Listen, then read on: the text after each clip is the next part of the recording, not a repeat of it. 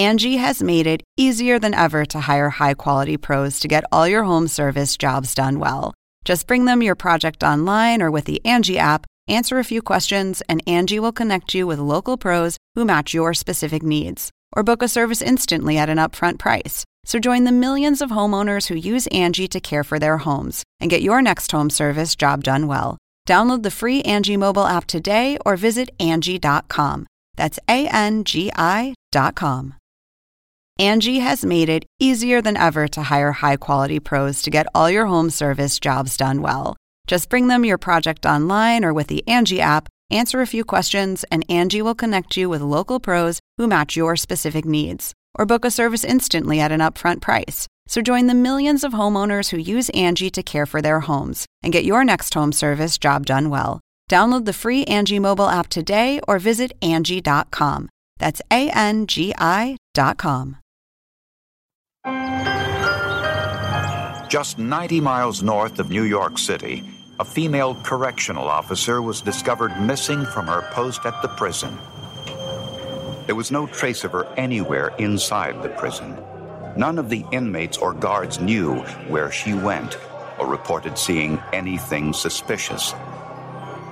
How could a guard simply disappear in an overcrowded maximum security prison?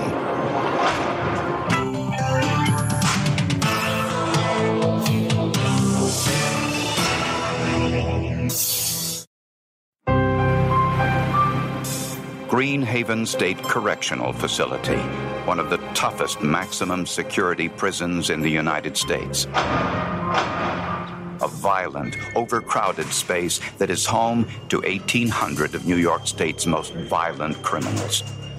Greenhaven, I think at that time, had to be considered our supermax prison in the state.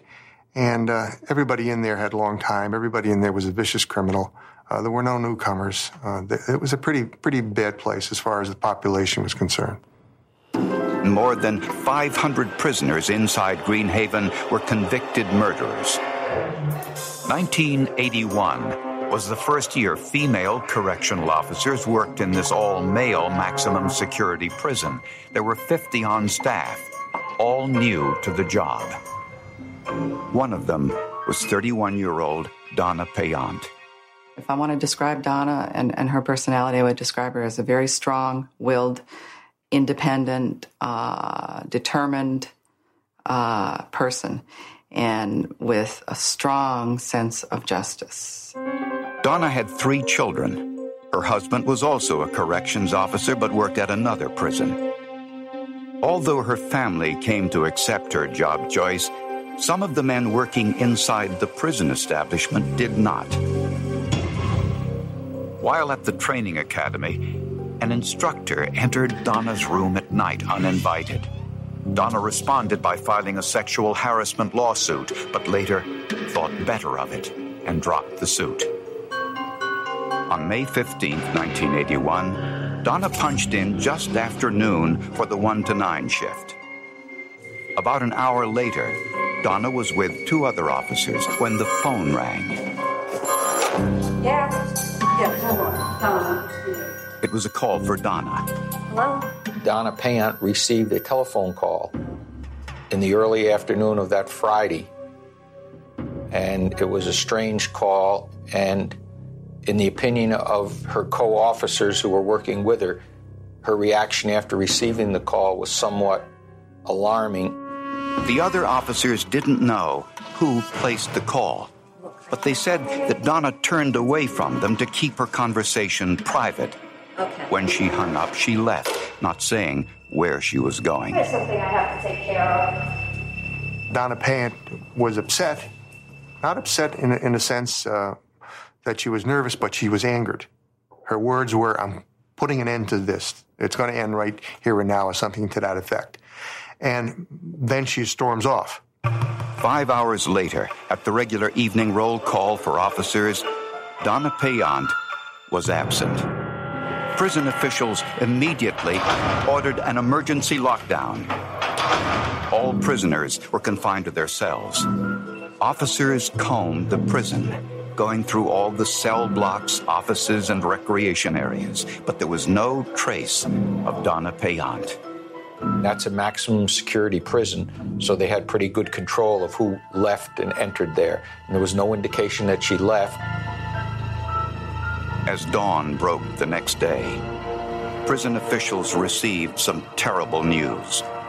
In a nearby landfill, where all of the prison trash was taken each day, workers found the badly mutilated body of a blonde woman in a prison guard uniform. The body had been wrapped in a garbage bag.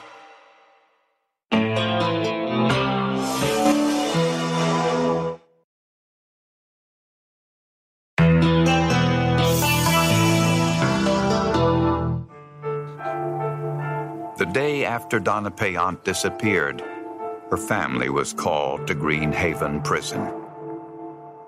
There were officials there, and they met us. And I knew then, they didn't say so, but I knew something was wrong. The body in the landfill was positively identified as Donna Payant. She became the first female corrections officer to die in the line of duty in U.S. history. She was found with ligatures around her wrists and neck. The cause of death was strangulation. There were also signs that she had been sexually assaulted. My father was very, very upset, and he never got over it. The body had gone through the trash compactor of a garbage truck. This told investigators that the body had been placed in a prison garbage can, where it was emptied into the trash truck that serviced the prison. And at the landfill, the body had been run over by a bulldozer, which levels the garbage into a flat surface. Every bone in her body had been broken.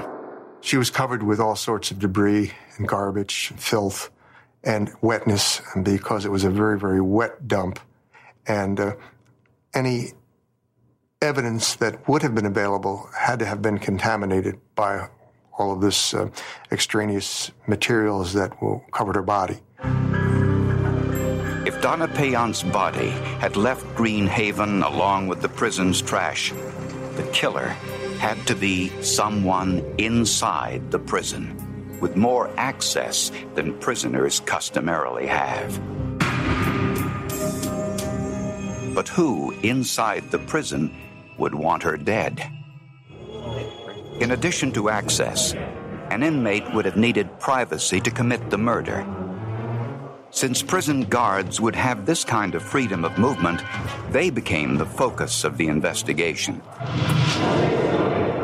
Just 3 days before her death, witnesses saw a male guard involved in a heated physical confrontation with Donna Payant. He was seen, as she turned away from that heated discussion, he was seen poking her on her shoulder, on her back. He was very upset. If you're proud, you understand? And it was soon discovered that this guard was among many at Green Haven who had something to hide. People had motives to kill Donna inside prison. I believe that because of all the illegal activities that were going on in Green Haven at the time of her death and long before that, that there were people there that not only did they have the motive, they had the capability to carry out such a crime. Those activities had been revealed in an official report released just 2 weeks before Donna Payant's murder. The Green Haven guards were suspected of having a let's-make-a-deal attitude with the prisoners. Guards were selling drugs and even providing prostitutes to inmates. A good old boy network had kept this secret for years, but some of the new female recruits like Donna Payant wanted no part of that network. And when Donna Payant had made the earlier charge of sexual harassment, she quickly became known as a whistleblower.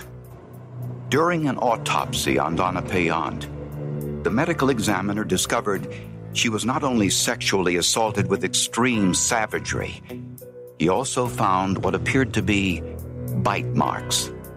One, a crescent-shaped wound on her chest, was particularly clear. A couple of the teeth marks obviously had sunk in much deeper than others, and You could tell that it was the teeth, as I remember them, were not perhaps the best teeth in the world. They weren't perfectly shaped, it seemed to me.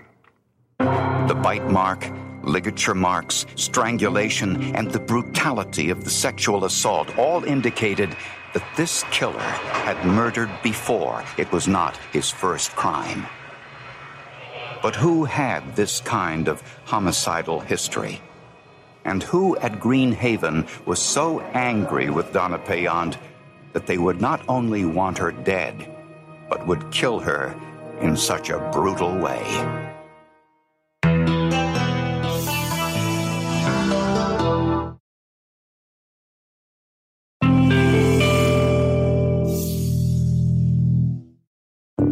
The day after her death, Donna Payant's body was found here at the Amenia dump about 30 miles from the prison. News of Donna Payant's murder soon made its way throughout the state of New York. The bite mark impression on Donna Payant's body was photographed and sent to forensic odontologist Dr. Lowell Levine. When Dr. Levine studied the impression, he was immediately convinced of two things. First, he was certain the mark was a bite impression. Second, Dr. Levine knew he had seen this same bite impression before. I said, wait a minute, I just saw this 2 or 3 days ago in a lecture that I had given on a case that I had seen 4 years ago in Schenectady, New York. It was the case of a 30-year-old woman named Mary Lee Wilson, who had been strangled with a ligature, brutally sexually assaulted, and bitten. Dr. Levine immediately asked the logical question: was Mary Lee Wilson's killer an inmate at the prison where Donna Payant worked? The answer was yes. 39-year-old Lemuel Smith was in Green Haven State Correctional Facility. He had confessed to the murders of Mary Lee Wilson and another woman. Both victims had been killed in the same way. Both were signature killings. But in the 4 years in prison, Lemuel Smith had been a model prisoner. He had found religion. He was an altar boy and rose to become the assistant to the Catholic chaplain.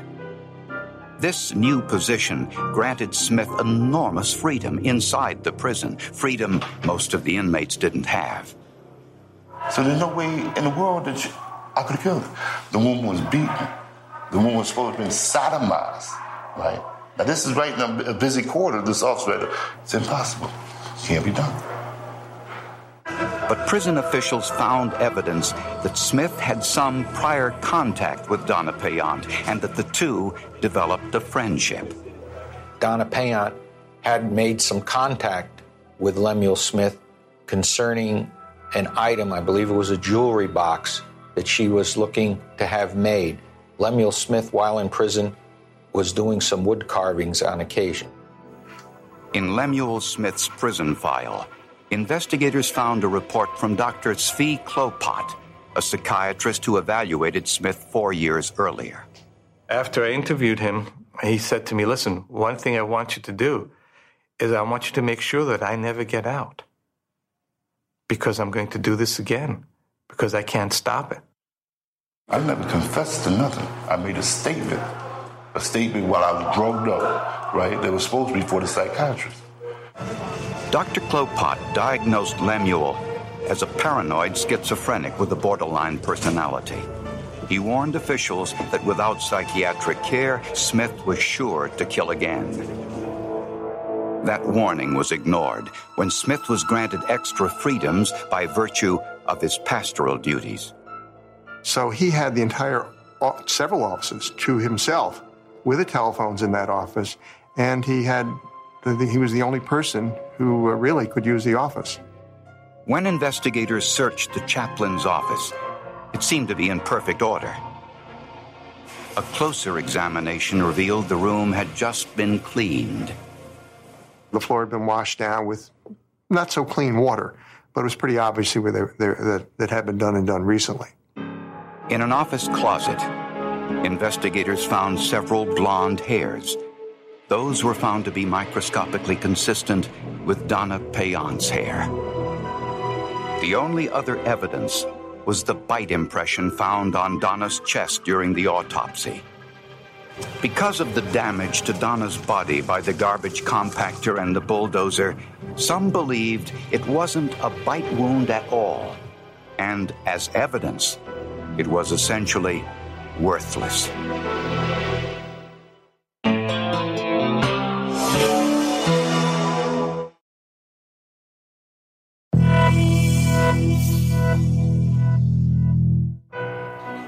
Somewhere within the walls of Greenhaven State Correctional Facility lurked the killer of prison guard Donna Payant. A number of inmates told officials that the male prison guard who was seen fighting with Donna 3 days before her death was the one responsible. When the guard was questioned about Donna's murder, he admitted he was selling cocaine to prisoners, but he also said he had nothing to do with Donna's murder.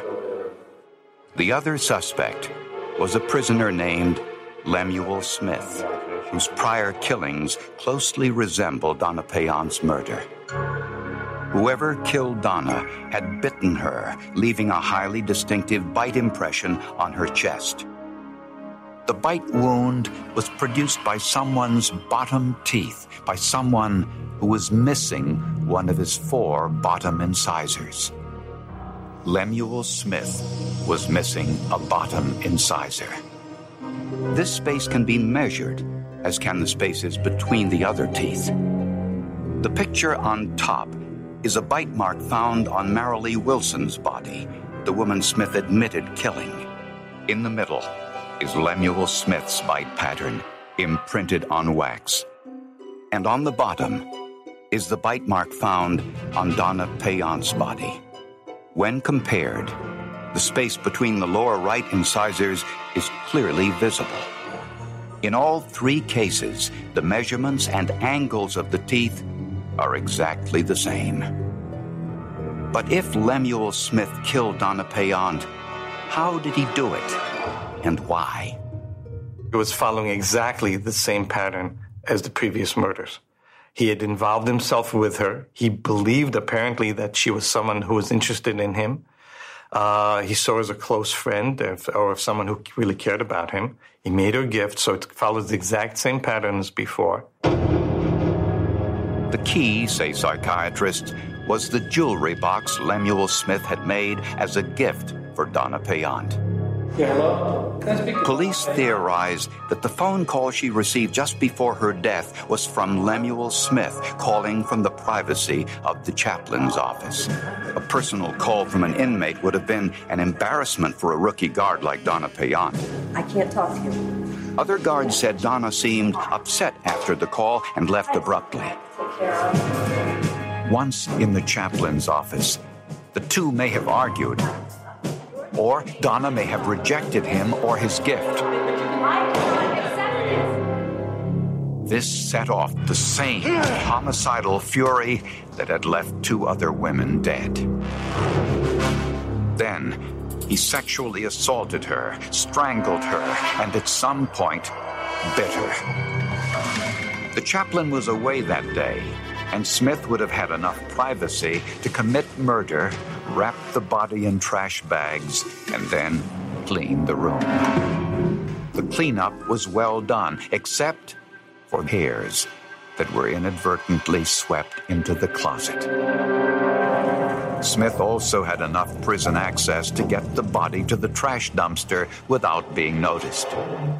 In January of 1983, Lemuel Smith was convicted of Donna Payant's murder and now spends 23 hours a day in solitary confinement. Lemuel Smith continues to deny he was involved, insisting he was framed by prison guards.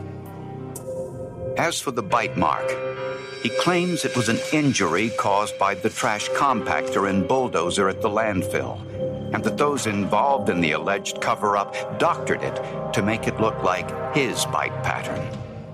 You can see that there's a match. You're just saying that the match is fabricated. I can see it. Anybody can see it.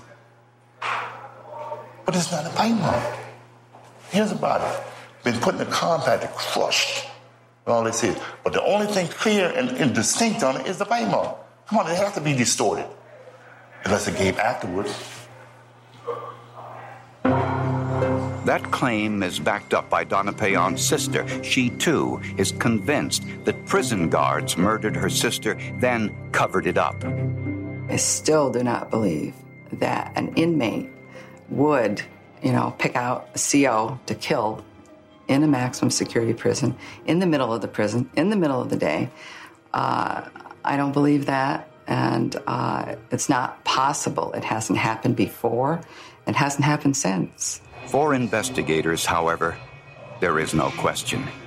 Lemuel Smith had the means and the opportunity to kill Donna Payon, a fact, they say, is backed up by the bite mark on her body. He committed the same crime 3 different times on 3 different women, and he had to know in his own mind, I did it again.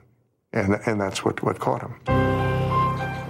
A memorial headstone now sits in front of Greenhaven Prison, a reminder of Donna Payon's brutal murder, a murder experts say could and should have been prevented.